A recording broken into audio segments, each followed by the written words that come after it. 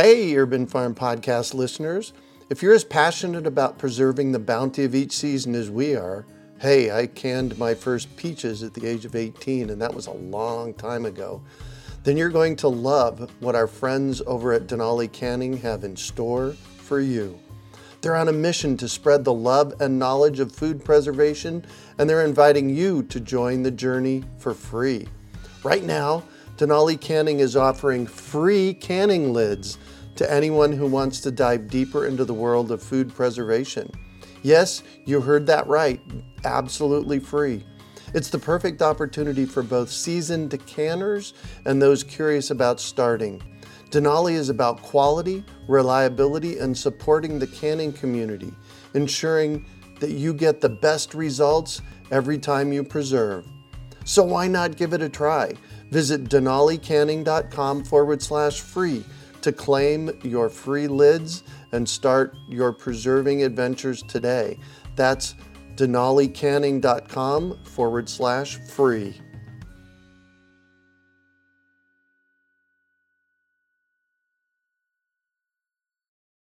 Greetings, urban farmers, gardeners, and healthy food visionaries. Farmer Greg here, and welcome to the 559th episode of the Urban Farm Podcast, where every day we work together to educate and inspire you to become part of your food revolution. Welcome, everybody. Greg Peterson coming to you from a very, very, very hot urban farm. In fact, we had our hottest month ever in Phoenix, Arizona. And my trees are suffering from it. And I'm here with Bill McDorman. Hello, Bill. Hello, everyone. Yeah, we're making through it so far. Yeah, it has been a tough summer. Yeah. You know, and I was just looking back. We've got our Great American Seed Up event coming up. We'll talk about that in a little while. And along with the Great American Seed Up event comes a member page where we put all the seed content, so that people can learn about seeds when they buy a ticket to the Great American Seed Up. And just yesterday, Francis, one of our new peeps, put all of the seed chats up. And there's like 40 of them, Bill. Uh-oh. Isn't that amazing? Some days I do feel like I'm getting old. No, most days I feel like I'm getting old, so I hear you. Well, you know, there's a real wealth of information in those things over the years. That's really quite an accomplishment. So congratulations on that. Thank you for that, and thank you for playing. Yeah. So tonight, what are we talking about in our monthly seed chat? Well, I try to bring things to the table that are really relevant, and a couple of things happened to me in the past couple of weeks. One of them is that we're starting to realize, I think, a lasting and deep change in how we access information. And when COVID first started, you know, and everybody went Zoom because they had to, there was talk about this, but, you know, nobody had a really clear picture what that was going to mean. And I think we're starting to get a picture of that. And at least I am around seeds. I keep a pretty careful look on the organizations and the people I know around the world that are involved in this. And I am blown away, Greg, by what is available and going to be available to us as seed stewards, so to speak, by our own home computers. This is information, you know, as someone said a long time ago, all the information that you would ever need to know about how to do all your own seeds is probably on the internet. But you would take a lifetime almost to dig into all the corners to try to find it and read about it or whatever. What I'm talking about now is just somebody turned on a fire hose of really relevant information and inspiration about seeds and seed saving. And it's going to be coming through your computer. And that's what I want to talk about, is how to access some of that so that we're all better seed citizens, I guess. Awesome. All right, go. On your mark, get set, go. Exactly. Well, let me start. Well, I'm going to start in one particular way, is that somebody asked me about any information or backstory, or a primary source for a Russian tomato. Oh, I remember that email. I forwarded that to you. Right. Remember that one? It actually came through the seed chats. And so that sent me out on an adventure to try to find, you know, what was going on. And I know a little bit about Russian tomatoes because I was over there in 1989. And so it just took me a few clicks in a Google, and I really didn't find a lot about that particular tomato until I got to Seed Savers Exchange. And for those of you that are new to seed saving may not be as familiar with it, those old timers are certainly familiar with it. It still is the world's largest seed exchange organization, nonprofit. In my own, the book that they put out is mind-blowing. Oh, it's just incredible. A book on how to save your own seeds called The Seed Garden, which is an update of Susan Ashworth's Seed to Seed. And it's really one of the more complete and well-written, seed saving manuals. In our seed schools, it's sort of like the intermediate or advanced book because it costs so much. It's a big book, but it is an incredible compendium. But also then, what happened to Seed Savers about, almost 30 years ago now is their director, Kent Whaley, started a seed company, Seed Savers Exchange Seed Company. And the idea was to raise funds to run the nonprofit to keep the exchange going. And over the years, in my own opinion, and I think the numbers back this up, the number of seeds that were being exchanged among the members of the exchange. And that's the original way it was set up. And it was all done with a newspaper print book. And you had to be a member to get the book. And then you looked through it. And if you were a member, you could exchange seeds. It was really a great thing. And that's the book I was talking about. That is the book I was talking about because on each page, there's hundreds of seed listings. Right. There were tens of thousands of seeds being shared through this network. Well, little by little over a 20-year period, fewer and fewer people joined that, and fewer seeds were actually exchanged through the exchange. And what happened instead is that the seed company grew, in a sense, to be the exchange. They went on a tear and made sure that they either purchased or were donated all the seeds that were coming through that seed exchange. Kent Whaley did that really well. And they built up a collection of over 25,000 accessions, a seed bank, so to speak. And they became a modern seed bank. And their sales went up to $5 million a year, which is just a phenomenal distribution of, one could argue rare and heretofore, unavailable heirloom treasures. And so, Seed Savers Exchange was set up in the beginning to make sure all those seeds got out there again. And so they were just getting out there through a seed company. People were buying them instead of, joining, becoming a member, growing them themselves, and then exchanging them. And so some of the original members, the hardcore original, seed exchange growers, drifted away or got mad at one point or another because something wasn't working or whatever. And that part of it just seemed to slide for a while. And I think Seed Savers Exchange is now in a renaissance, trying to bring that back. I think they finally awakened to just how important that exchange part of it is. And part of that, I think, was due to the fact that their sales stopped growing. And why did their sales stop growing? Well, I think it's large part due to the fact that there's 1,000 other new small, heirloom seed companies out there, which is what we're all, trying to do. Americans still get their seeds by buying them, most of them. And so, but small regional companies right where you are becoming, favored, which is the way, in my own opinion, that it should be. That, we need everybody. We need a diversity of ways to do this. And Seed Savers Exchange always has and still does, serve an incredible function. Yeah. But things are changing. And so what I want to introduce people to, and so this morning I sent Taylor a list of links for tonight's show that she said she'd put up. So the one I'm referring to on the link list is the Seed Savers Exchange. This is exchange.seedsavers.org. And that'll get you, it's a completely different website than the Seed Savers Exchange where you go to buy seeds or where you learn about all their programs. This is about the exchange. And so finally, after decades, they put the exchange online. And you can actually go there and start searching for the names of these way out of the way lost old heirlooms if you're looking for them. And these, the names of these things don't come up on Google. I don't find them anywhere else. And so, as happened just the other day in the case of the Russian tomato I was looking for, this is where I found it. And this is where I found the story of how it got to the United States, who brought it here, the name of the woman that it came from in Russia, and so on. And so I just want to point that out as one of my most treasured resources. And because of that, I'm going to go ahead and rejoin the Seed Savers Exchange. And I haven't been a member now for 20 years or more. So, but I think in the modern era, if they'll keep this database up, it has relevance. Yeah. What was the website again?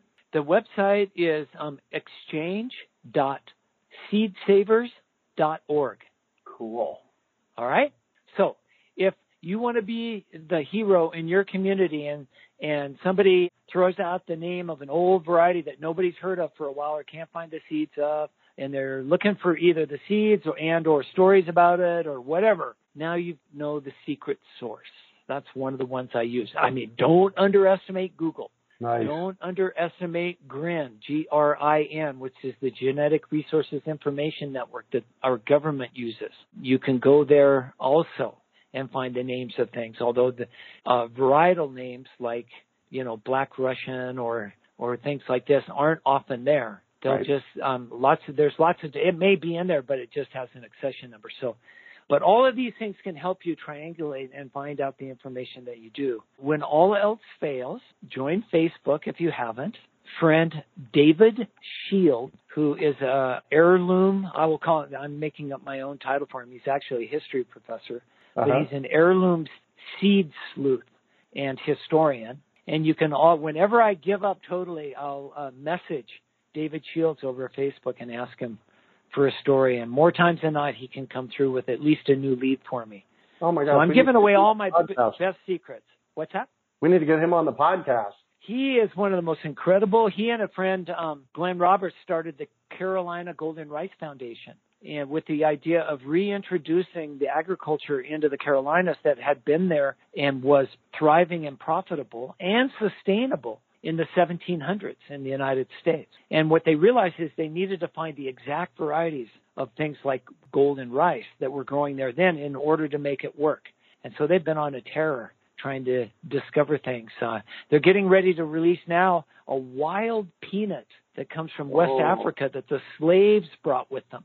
And when you dig these things up, they're smaller than regular peanuts, and they're every color in the rainbow. I'm exaggerating a bit, but there are lots of different colors. And the flavor profiles are supposedly incredible. And they're wild. They grow largely, especially in the Southeast, without any care at all. And they were forbidden from growing them, the slaves were, because it gave them self-reliance. And the population there wanted them to depend on the white population. And so a lot of the seed disappeared. The whole thing had disappeared for generations. And these guys found some and have been slowly but surely increasing the numbers. And last I heard, they had over 1 million individual peanut seeds they had increased to, and they were getting ready to release it. So these are some of the stories. This is how you tell stories about it. And these are some of the treasures that await us if we'll just keep looking and keep growing and keep saving and keep sharing. Nice. Okay. So let me talk about a couple of other things then that people can look for. They want to get involved in this stuff. One is I had an epiphany the other day. A friend of mine is on the committee to choose speakers for EcoFarm, ECOFARM, one word. And if you're not familiar with EcoFarm, it still is, I believe, the largest gathering of organic farmers on the planet. I haven't been there for a few years, but that's how they always build it. And it's a live event that's been held for more than 25 years at Asilomar in Monterey in January, same weekend. So guess what? No EcoFarm this year. No live EcoFarm for the first time. As many of these other conferences, are deciding they just can't guarantee that things will be put together enough. So what does that mean? Well, for me, at first I'm really sad, but then I go, all right, I'm going to get to go to EcoFarm for the first time in decades. I just haven't been able to afford the time, money, and energy to drive over there. I love doing it, and there's really beautiful people there, and the information delivered there is world class. Well, this year they're going to stream live the whole conference. Nice. And I think that's a huge opportunity. So you can, I put the link there to EcoFarm and this year's conference, the EcoFarm 2020 conference, and you can start to sign up for it now. And I just think it's going to be, we're getting better and better at the technology. I expect them to be world class. They're working on that part now, and they're lining up in a compelling list of speakers. And so I just wanted, now that means things like the other conference I've always wanted to go to, in fact, I was going to go last year, but I wasn't able to, is the Moses Organic Farming Conference. This is the Midwest Organic, Sustainable Education Service or whatever. Their Organic Farmers Conference in the Midwest is just unbelievably good. And they just announced that their 2021 conference is going to be online also. Mm-hmm. So that got me to thinking that we should think about the conferences that you've always wanted to go to but were never able to. And I think if, pick one or two out and let's sign up. Let's support these organizations in this time of need, but let's take advantage of this incredible opportunity to do this kind of thing. So, and I put the Moses link on, I sent that to Taylor also. All right. I'll grab that email and I'll post them in the chat box so people can have these now. Thank you. I didn't know how that got done, but that would be great. That way people can get them tonight. Mm-hmm. One of the other resources that I use, and I've just been blown away by, and it's in many circles, it's kind of unknown. And I keep turning people onto it. And so maybe if you're listening, you know about it. This will be old hat. So forgive me for repeating something. But I think you'll be as excited as I am to share it with your friends again. And that's the webinars by eOrganic. And it's a little e, capital O, RGANIC, eOrganic. And this was done by, I think it was originally started from the University of Arizona Extension through grants and others. And they've had other partners. And I don't have it up right now, or I could maybe give them the credit that they're due. But what they do is provide, there we go, they provide a window into college-level classes, agricultural college-level classes that are happening all over the western United States in organic agriculture topics, and to include, and in fact include liberally, those that have to do with seeds and how to breed new varieties. And so if you're stuck in your little town in Colorado or like I am in Arizona, and you're starting to get to another level, and you would benefit from this sort of discussion, bingo. These webinars are all free and they're all online. And I have seen some of the best webinars, lectures of any kind around organic seed growing that I've ever seen through this medium. And so eOrganic, again, it's brought to you by Extension, they call it. And that's E, capital XTNSION. The website is eorganic.org. If you go there, you can learn all about it. Yes, right. And I think what happens is that many of the SARE grants, USDA grants that have to do with organic agriculture require some sort of outreach as part of the grant. In other words, you can get a research grant and do all this research, but part of that grant has got to be, and lots of times there's money for it, to get that out into the community, the information that you discover. And I think this counts as part of it. It seems to be that a lot of these webinars just are new research and things that come out. And I think my favorite of all time was Dr. Rich Pratt did one on corn breeding. That if you can find that, and I did not take the time to isolate that one, but they have a good search on the site. And he was one of the teachers at my seed school in 2011. He was. Yeah. He was a professor at University of New Mexico State, Las Cruces. Nice. He's taught several times for us. He showed up at one of our grain schools not too long ago. But he's been a corn breeder and taught corn breeding in the Midwest his whole career. And so in this webinar, he gives you a look underneath for some of the lines of corn that are still being used all over the United States to breed new corn varieties. In other words, if you want to be a corn breeder, you don't have to start from scratch. That there's 100 years worth of research being done, and lots of the traits that you will need have already been combined with other traits you need. So instead of starting from scratch to build a new variety of corn, you can, in a sense, pick off the shelf modular pods that are already built up and ready for you. And these were largely done in the public domain originally and were widely known about, especially at our land-grant colleges. And since most research now is paid for, most breeding research is paid for by private companies, and most land grants, even our great land grants that are publicly funded, now require the varieties that are created in their public programs to be patented or protected in some way. They don't talk about these underlying varieties anymore. And I just thought it was a fascinating look.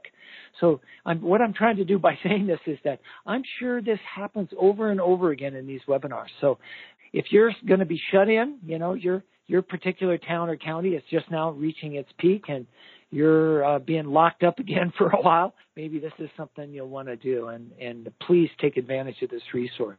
Nice. And looking at eOrganic, it looks like there's people from all across the country and the world that are contributing to it. So yes. Yeah, I think it's the outlet for the United States. I do see a lot of Western things in it from time to time. So, it's really great. Under their About Us page, I do love this here. It says, our goal is to present unbiased science, to share the most current, relevant, accurate information, to be a reliable source that is responsive to the changing needs of the organic industry. Oh, and to foster communication and collaboration. Sounds like what we're up to. Gotta love it. See, and it's free and it's online. This is what tonight's topic is about. I think we're in a new era. So I just looked down the list, and there's one called Corn Breeding for Organic Markets.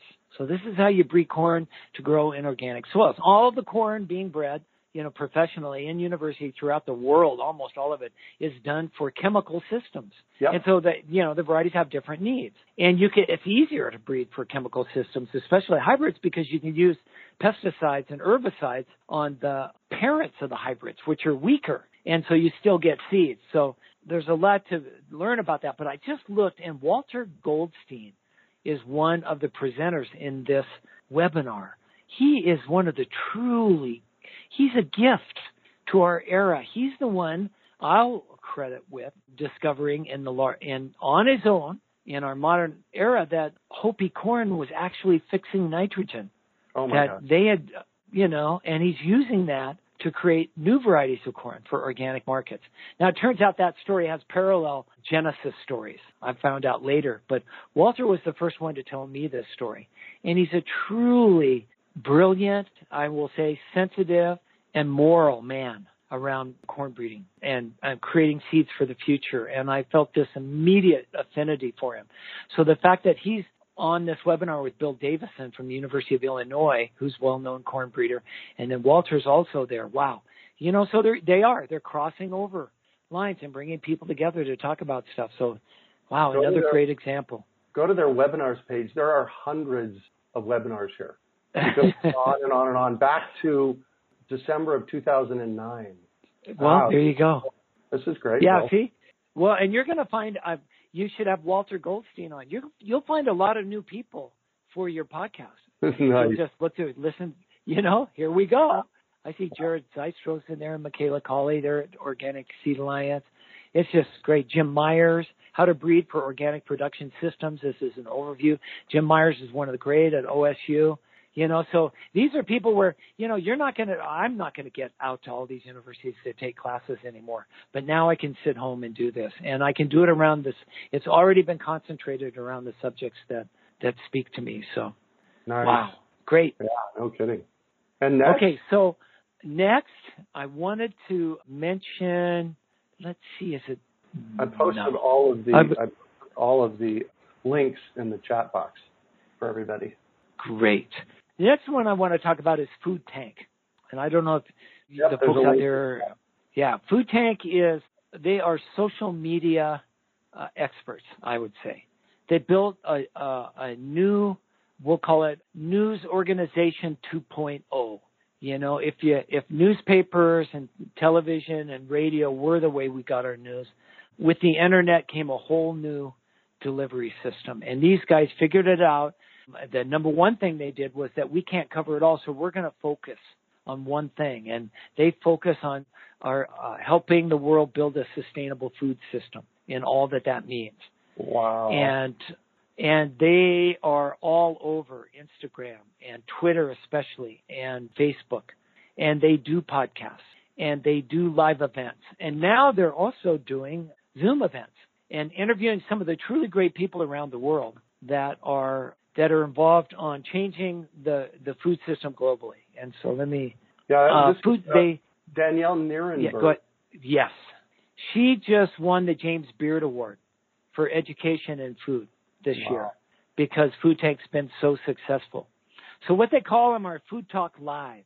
And I've been trying to catch some of these, and they come on at 2:00 in the afternoon, our time. And you can tune into them on Facebook and YouTube. And then later they go on to their podcasts. Up until this year, they've traveled around the United States, and every year they do 3 or 4 or 5 live events, food tank live events in cities. And I went to the one this last fall in Phoenix, which was just spectacular. They're starting to choose themes around each of them. The one they did in Phoenix was around indigenous foodways, and every presenter there. Yeah. Well, I think I tried to tell you. I drove down and went to it. It was just incredible. Nice. What went on there. And I got to meet Danielle, and we talked a bit. And so if you're working on a project or whatever, this is the other way that this sort of thing works. It's not a two-way street. Food Tank also takes in information, right, wherever they go or whatever. So I made sure that I spent some time with Daniel. And every year they produce a list of the 24 organizations worldwide that are most helping to preserve diversity in seeds. And this list has been coming out for 4 or 5 years. And every year I look at the list longingly and going, why isn't the Rocky Mountain Seed Alliance on that list? Because we're doing such great work. That's what a director should say. So last fall at the Food Tank Summit that they had in Phoenix, I spent time enough with Daniel and a couple of the people that work with her. And guess what? They released this year's list. This was just a few weeks ago, and Rocky Mountain Seed Alliance is on that list. And we're so proud to be there. And so, this is how it works, folks. Once you tap into these sources, make it a two-way street and make sure they know what you're doing also. So anyway, I think these Food Talk Lives are going to, Danielle has the pick of the planet now.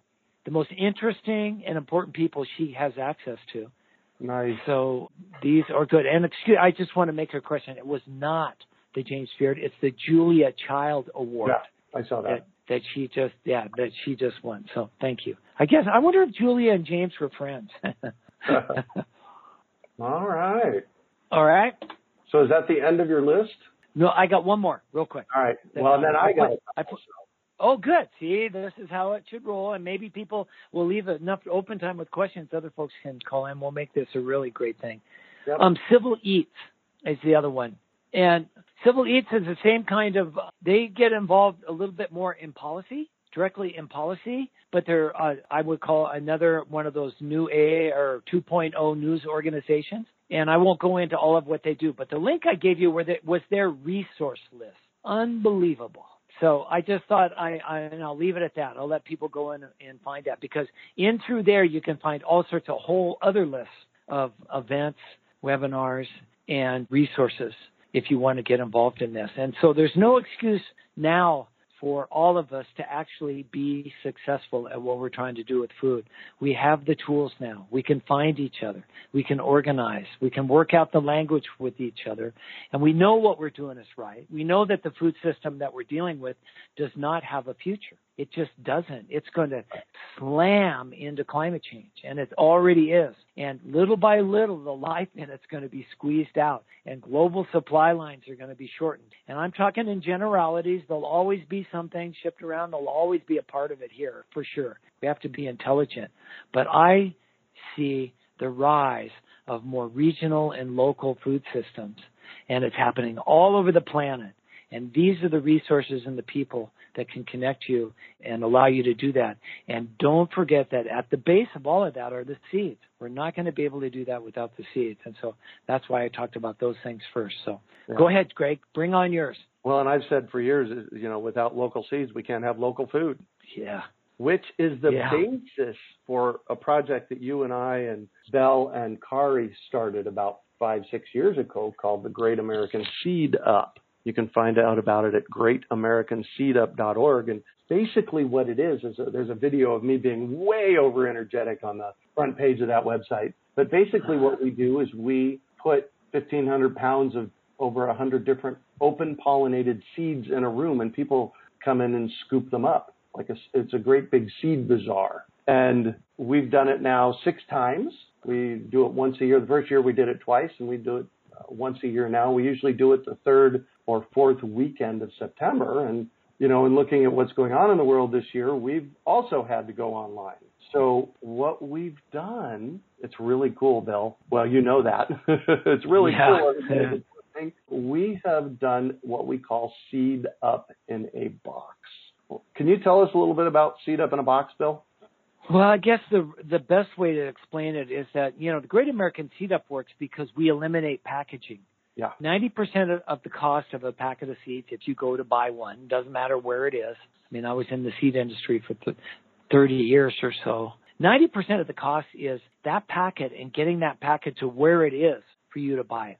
And so the whole idea behind the Seed Up was to go directly to farmers, and it's really hard to get to the farmers directly because what has happened, if they're growing a lot of seed, there are people that buy that seed from them first and then clean it and bag it and make it available. And so one of my old friends from 28 years ago, who's been doing this his whole career, does that. And so we went to John, and so we get the seed almost directly. I mean, John brings it in from the farmers and gets it ready for us. And then it comes to us for the Great American Seed Up. And then we put it in big buckets with a scooper in it, and you buy it by the scoop. And so people can get access, farm direct seed without going through all the middle people, all the shipping, all the packaging. And so that just allows us to, get them out there, get more seed out there. And we got like a half a ton last year. We did it in 2 days or something. Like yeah, something crazy like that. We had over 800 people scooping seeds. 800 people. Yeah. Yeah, we have more people come in and scoop seeds, more dollars worth of seeds in 2 days than I used to sell in a whole year in my seed company, to give you a sense of the scale. And so this is the Costco. This is like a pop-up bazaar, of seeds. So anyway, we can't do that. So we're trying to figure out what to do, because we can't just, we don't want to be a seed company. There's great seed companies out there. Support your local seed company, So what we're trying to do, and we'll tell you if it works after this year's over, we're trying to find a way for you guys to do seed ups so everybody can do one. Yeah. So we know that you're probably, especially in your first year, not going to do it on the scale we do it. It took us 5 years to get up to the scale we are. So, but on a smaller scale, say with 10, 20, 30, 40, 50 people in your community, or maybe even 100, your community garden, your church, whatever it is, you guys could do your own seed up. So we're going to sell all the materials you would need to do that. We'll sell you the bulk seeds that will be individually in bags. We'll tell you what the scoop sizes are. We'll have little cards with the names and all the planting instructions for each of the varieties, and plastic bags so that people can come into your buckets, scoop them out into the bags just like they do at our Seed Up, put the cards in, and go on their way. So again, so you don't even have to package them. The whole idea of this is to grassroots, and distribute the packaging. Everybody packages their own. That way they get them cheaper. And so hopefully there's a place in this, monetarily. So we make a little bit to put this whole thing on, and you guys can make some for your organizations or whatever, and people can still get twice as many seeds as they normally get for half the price. Yeah, that's kind of the goal. Well, and I noticed that I think our scoop of basil seeds is 4 grams, right? Yeah. And the last package of basil seeds that I purchased, there was maybe 30 seeds in it. And, in 4 grams of basil seeds, I think there's 800 seeds. And a scoop of basil with the Great American Seed Up was 75 cents. Yeah. So, it's great. And that's how seeds should be, abundant. And, and so, we're hoping some people will buy these and just give them away. Yeah. I mean, if you really want to jumpstart seed saving in your community, give people the whole idea behind these seeds isn't that they're going to be the ones that you are adapted to where you are. They are the best of the land races left that we found that are grown in large enough quantities that we can all start saving our seeds again from. These are really great things to start from. They've been proven over the decades to work in all sorts of different conditions and to bring the best of the characteristics that people want to start with. Then it's up to you. If you live in a hot, dry place, save only the ones that make it through your hot, dry summer. If you live in a place where it rains every day and they all get soggy and moldy, but only one of them makes it, save the seeds from that. There's enough diversity in these guys, these old land races, that we have a pretty good shot at everybody being successful on some level. And again, what's behind this whole dream for us is getting millions of American gardeners growing and saving their own seeds again. Yeah. And so this may be another way to help do that. It's a way to do it outside of our community, Greg. How many hundreds and hundreds of pounds and hundreds of people now in Phoenix have gone through our, education program and gotten their seeds at the Seed Up. This is good work. Yeah. So greatamericanseedup.org. On the front page, you can sign up for notices about what's happening with that. And yeah, because we'll be actually shipping our first Seed Up in a boxes the beginning of October. Wow. Yeah. Wow. Congratulations. A lot of hard work there. Yeah, we've been, Bill included, we've been meeting weekly to get this thing done. So the next thing, and I know better, Bill, I said I want to be done and wrapped up in 45 minutes, and here we're 40 minutes in already. You and I start talking. And so the next thing that I want to touch on is the Global Seed Summit that we've got coming up in November.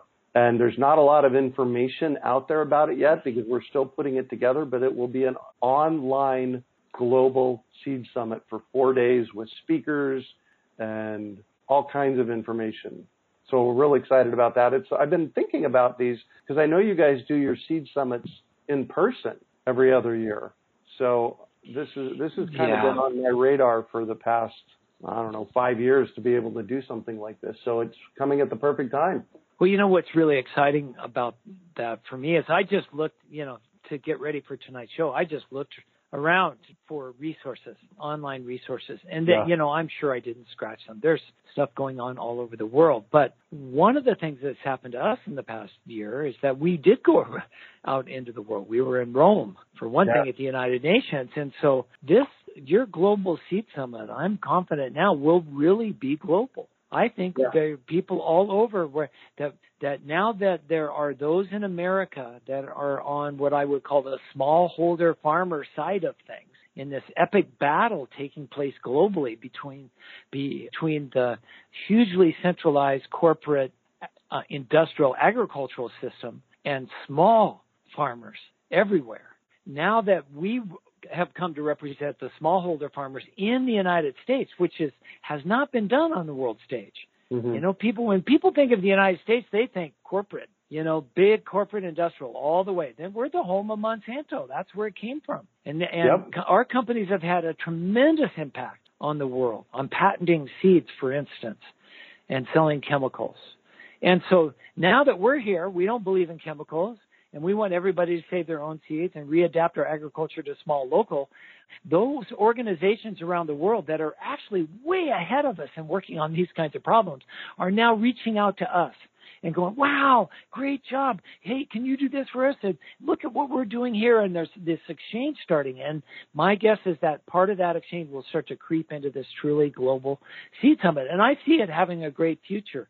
This will be the first one. And there'll be many more of them. And it will be, it will have happened probably because of COVID. But I think the whole world's changing. We're starting to see the potential in this sort of stuff. And just to finish up, we're not going to do seed summits anymore, the Rocky Mountain Seed Alliance. We decided, our staff, that they're way too much work. Yep. What we're going to do instead are seed festivals like they do in Greece every year at Politi. Oh. And so we're just going to sing and dance and eat great food and have all our seed stewards come together and soak at a hot springs in Idaho for a few days and exchange seeds, which is what we want to, and teach each other. Oh, my God. And if people want to put on their own workshop, great, but we're just going to allow it. We're going to set up a format the way the permaculture on the West Coast have figured out. And one day we can self-organize, find out who the teachers are that are there, what people want to learn, set those up for the next few days, and let everybody have fun. We're done doing that indoor structured summit stuff. Let's do that online. We can sit in our own homes. So yeah, I see your Seed Summit as being really an important part of the growth of all of this. So thank you. Absolutely. And I do not want to go past, you have a big event and coming up this fall on farmer seed training. Tell us about that. Well, we're just doing a seed school for farmers. And it's farmers when we say farmers, and you have to be pretty specific, I think, these days, how you define it.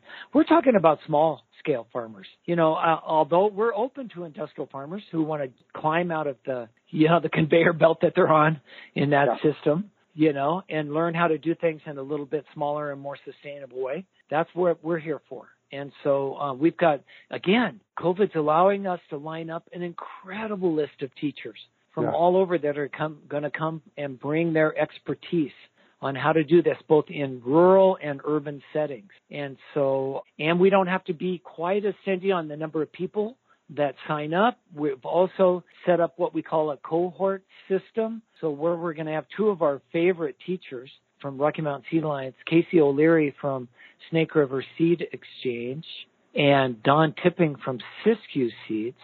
They're both going to be available to sign up for individual time for this course. So we're going to do it for 2 hours once a week for 10 weeks. And then in between, we're going to have other events and evening lectures and things. And then you can get together one-on-one with the personal cohort. And we're looking now at adding other cohorts as more people sign up for the event. So if you want to go from 0 to 60 on seed saving, we, of course, can't teach you everything that you'll need to know. But when you leave, I can guarantee that you'll be confident in knowing how to proceed with whatever seed saving project you have in mind next, where to find the expertise, the people, the resources, the seeds, whatever it takes. And I can say that, guarantee, that's a big word, but we've done 50 seeds, more than 50 seed schools now. Right. And we lost track of how many graduates. It's over 1,500 graduates of our programs. And you can go to our website, RockyMountainSeeds.org, to our seed school page, and you can just read some of the quotes from them on what's happened. I think last time I counted 13, maybe it's 14 now of our students are running their own small bioregional seed companies.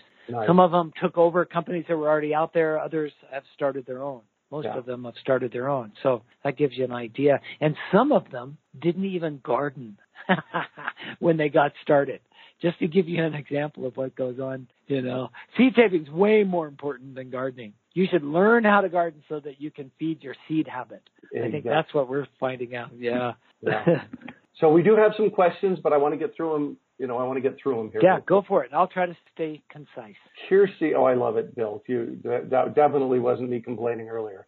I love that we work so well together. Kiersey says, when will the 2020 Seed Up materials and seeds be available for purchase? Probably, we've been working on that daily, Kiersey. Probably in the next 10 days, I would guess they'll be live to purchase. Janice has been really staying on top of that. So then our next question is, where have these seeds been grown? I'm going to defer that one to you, Bill.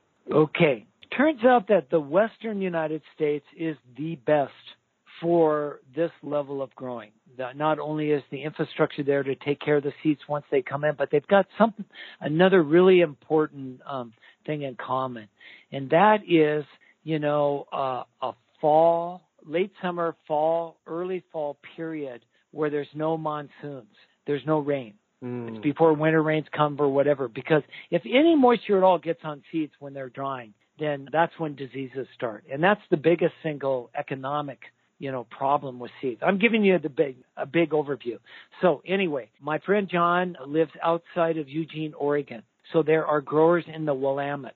There are growers all the way down into eastern Oregon, and there's growers across the Snake River Plain in Idaho. And I'm generalizing, but that's generally where these seeds are being produced. Now, almost all of them, as I said, originally came from other places.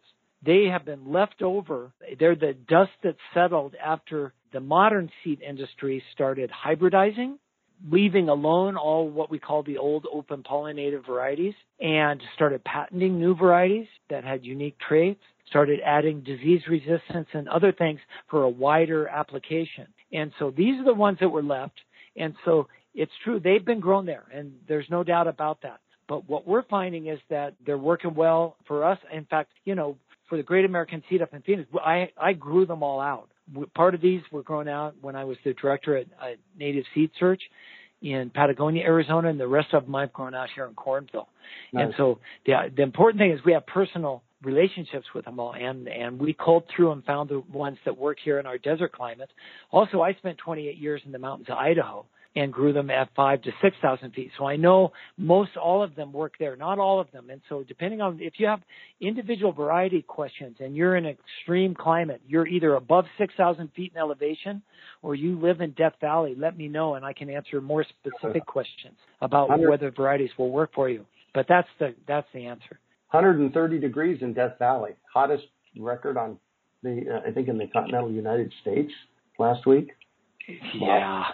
Monique Seide's on with us tonight. Hello, Monique.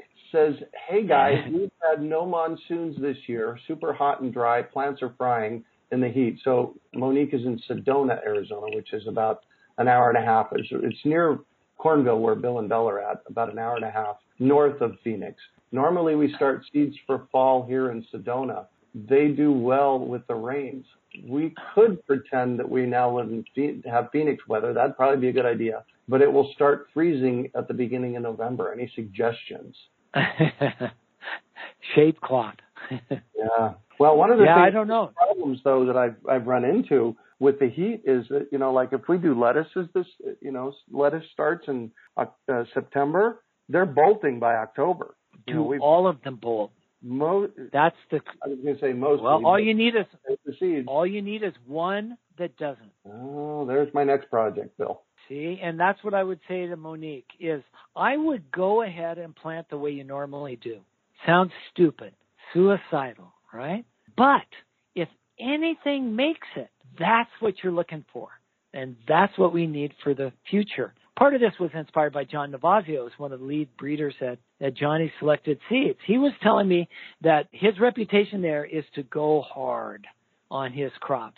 If he doesn't kill half of what he's growing, by either planting early, planting late, planting when it's cold, planting when it's hot, whatever it is, if he doesn't kill half of what he's doing, then he's not doing his job. Because he's looking to move those varieties toward the conditions that we're going to have. That's what we have to get into our minds. That's our job now. So we should treat the driest, hottest monsoon season in Arizona history as a gift, because this is what the future could be like. And we get to try to save seeds in this. And if we get something, what a treasure. That's what I would say.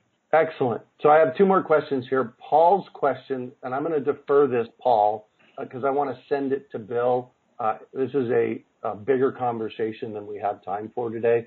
It's about heirloom seed company, conservation business, yada, yada. So I'll forward that to you, Bill. Monique also said, Bill, so this is time for a story, Bill. Bill, please tell your story again about how you originally thought about seed saving is about seed sharing and how the light bulb went off for a woman who wanted to save seeds for her community. Oh, well, I'm trying to remember. I'm trying to think about what story exactly she's talking about. I think it's about the fact that I was selling a product with about 30 different varieties of heirloom varieties of seeds, many of the same varieties that are in the Great American Seed Up, the real treasures. And we were talking on the phone. This is back in the day when we used to talk on phones before the internet.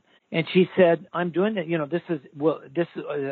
I'm doing this for survival, in case the grid goes down or whatever. And people are, don't have food in the grocery stores. And I said, well, it's not going to work. And she was kind of quiet on the other end. She goes, what do you mean? The seeds aren't going to work? And I said, no, the seeds will work. I said, but, first of all, it's highly unlikely that one person is going to be able to open up a can of seeds and grow all 27 things in there. Right. I mean, you got to be quite a good gardener to grow everything from okra to, peas, and get them all to work in 1 year. And especially if your life depends on it. Right. And so she goes, well, that's true, but I am a good gardener and I can grow them. So that doesn't bother me. And then I said, well, it's still not going to work. She says, well, what do you mean? And I said, well, it's because think about it. If you're the only person with a garden in an ocean of hungry people in the United States, which has about 2.2 guns per person average, how long is that food going to last? And she's just quiet. And I said, the only way to do this is to get everybody in your community growing and saving and sharing their own seeds and gardens. Then you're going to be okay. And I was really shocked when she said, oh, okay, I'll call you back. And she hung up. And I thought, wow, that was weird. What a weird call. What a weird way to end it. And lo and behold, 2 or 3 weeks later, she called me back. And she said, okay, I figured it out. I've got the Mormon stake in central Idaho, the church, which was about, 4 or 5 Mormon churches, all organized. And we're all going to do it together. We're all going to buy our seeds together. So can you sell us the seeds for all of these people? So we went through this process, and they're the ones who actually figured out how to buy bulk amounts and put them in bowls and have everybody fill out their own packets and package them. And so that's where the idea for the Great American Seed Up came from.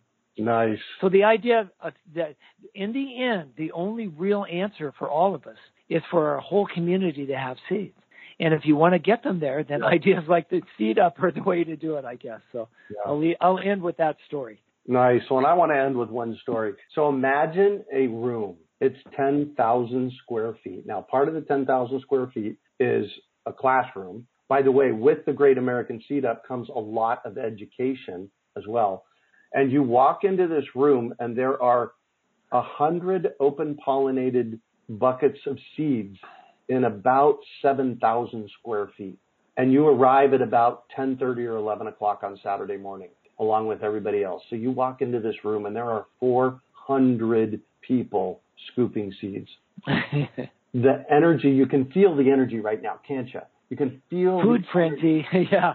Exactly. It is absolutely amazing. We bring, and Bill has always said, since we started the Great American Seed Up, he has said, Greg, we have to have enough seeds. We can't run out, so that it's not it's not a shortage thing. It's an abundance thing. And so go to greatamericanseedup.org, watch the 3-minute video with me being highly energetic, and just get a sense of what it would take to do a Great American Seed Up in your place, in your space, in your town, in your church, in your community, at your community garden. And we will have all the resources for you to be able to do that, including uber inexpensive seeds. We just placed an order for, I think it's 1,400 pounds of seeds. So. Well, and again, the key to that whole day is that we do classes all day long. Yeah. And teaching people how to start their seeds, how to save their seeds, and how to store them. Yeah. So the idea is that not to sell people their seeds.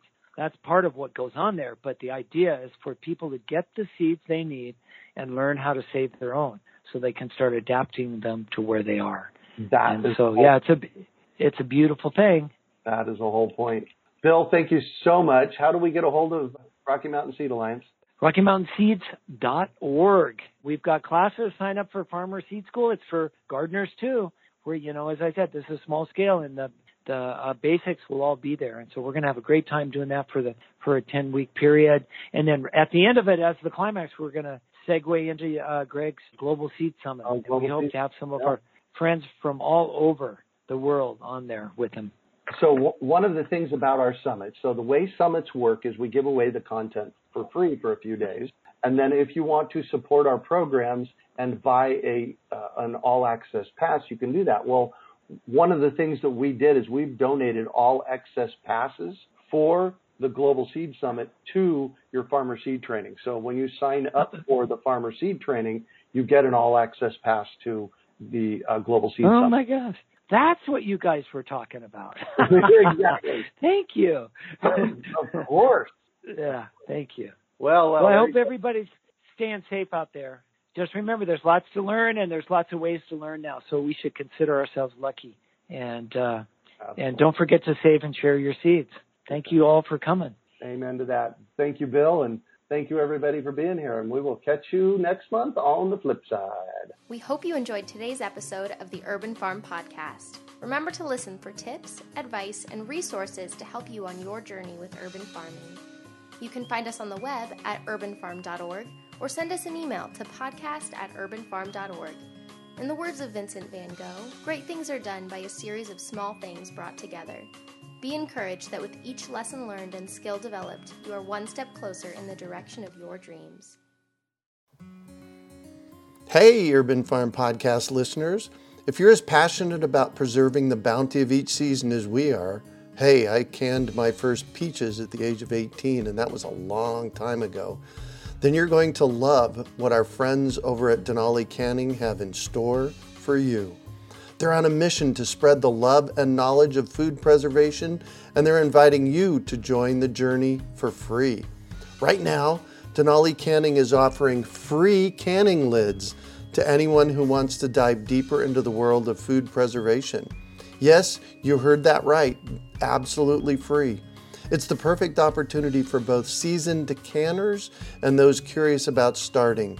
Denali is about quality, reliability, and supporting the canning community, ensuring that you get the best results every time you preserve.